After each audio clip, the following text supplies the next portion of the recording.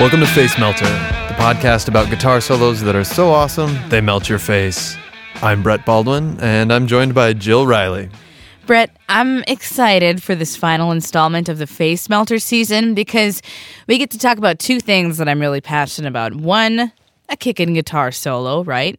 Yeah. And the late 1960s, because for me, that's my favorite era of music. You weren't even alive then, Jill. It doesn't matter. It doesn't matter. Like when people talk about, oh, I love jazz or big band or classical music. Well, were you alive? No. Yeah, no, okay. Well, you weren't even alive, Jill.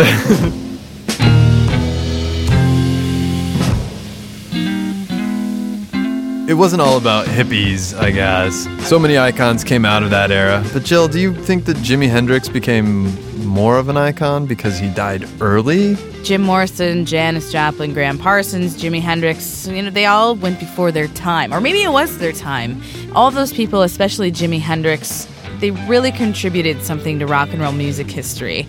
And for the most part, they were raised on the blues. And for Jimi Hendrix, just listen to him play. He plays rock and roll, but it's like his guitar is totally singing the blues.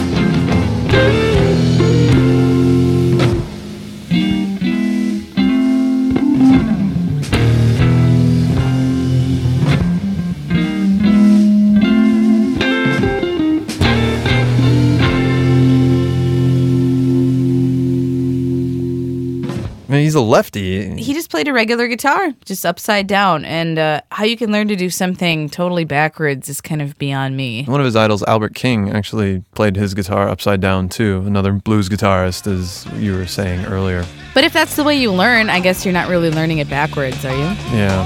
What's really difficult is playing with your teeth. And let Jimmy take over. Yeah, you know what I'm talking about. Yeah, get on with it, baby.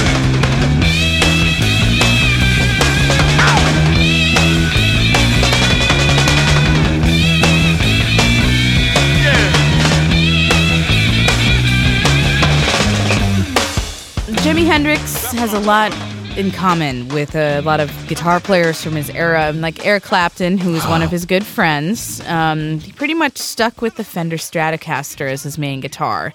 And it's not like today where so many guitar players, whatever they're playing, they're endorsing it, and it becomes kind of a big advertisement. If you've got a guitar that works and does what you need it to do, why change?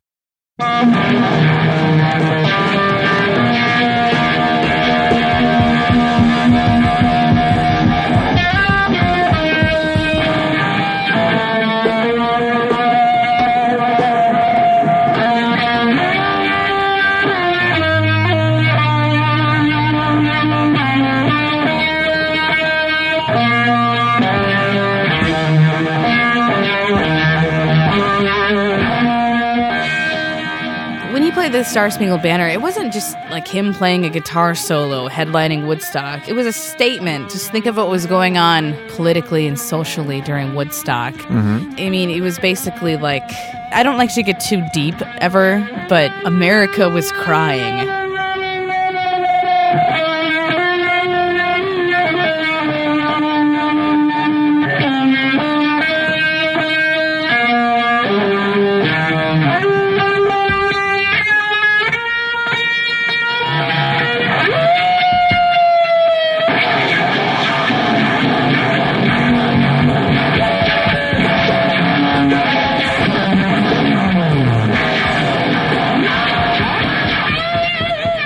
Got to give a shout out to Brendan from Noblesville, Indiana, who wrote in and said that he's an 11-year-old and he recently gave us a 5-star review on iTunes. Thanks for that, Brendan. And he also said Face Melter is his favorite podcast, and he thinks that he might be our youngest fan at 11 years old. He might be. And he requested that we do Jimi Hendrix. He also said that one day we might do a podcast about him. He's been playing electric guitar for almost a year, and he melts faces, so... Awesome, Brendan. Hopefully we're talking about you someday and, like, the band you're in, and hopefully you didn't die at the age of 27. That's one way of bringing it back to Jimi Hendrix. Yeah. Hopefully you don't choke on your own vomit, Brendan.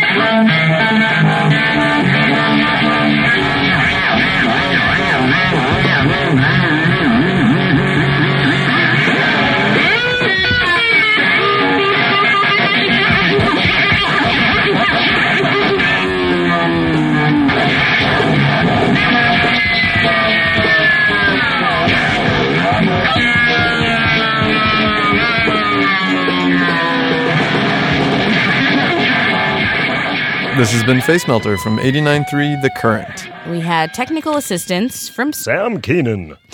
To subscribe to this and other podcasts, like Music Heads, go to thecurrent.org.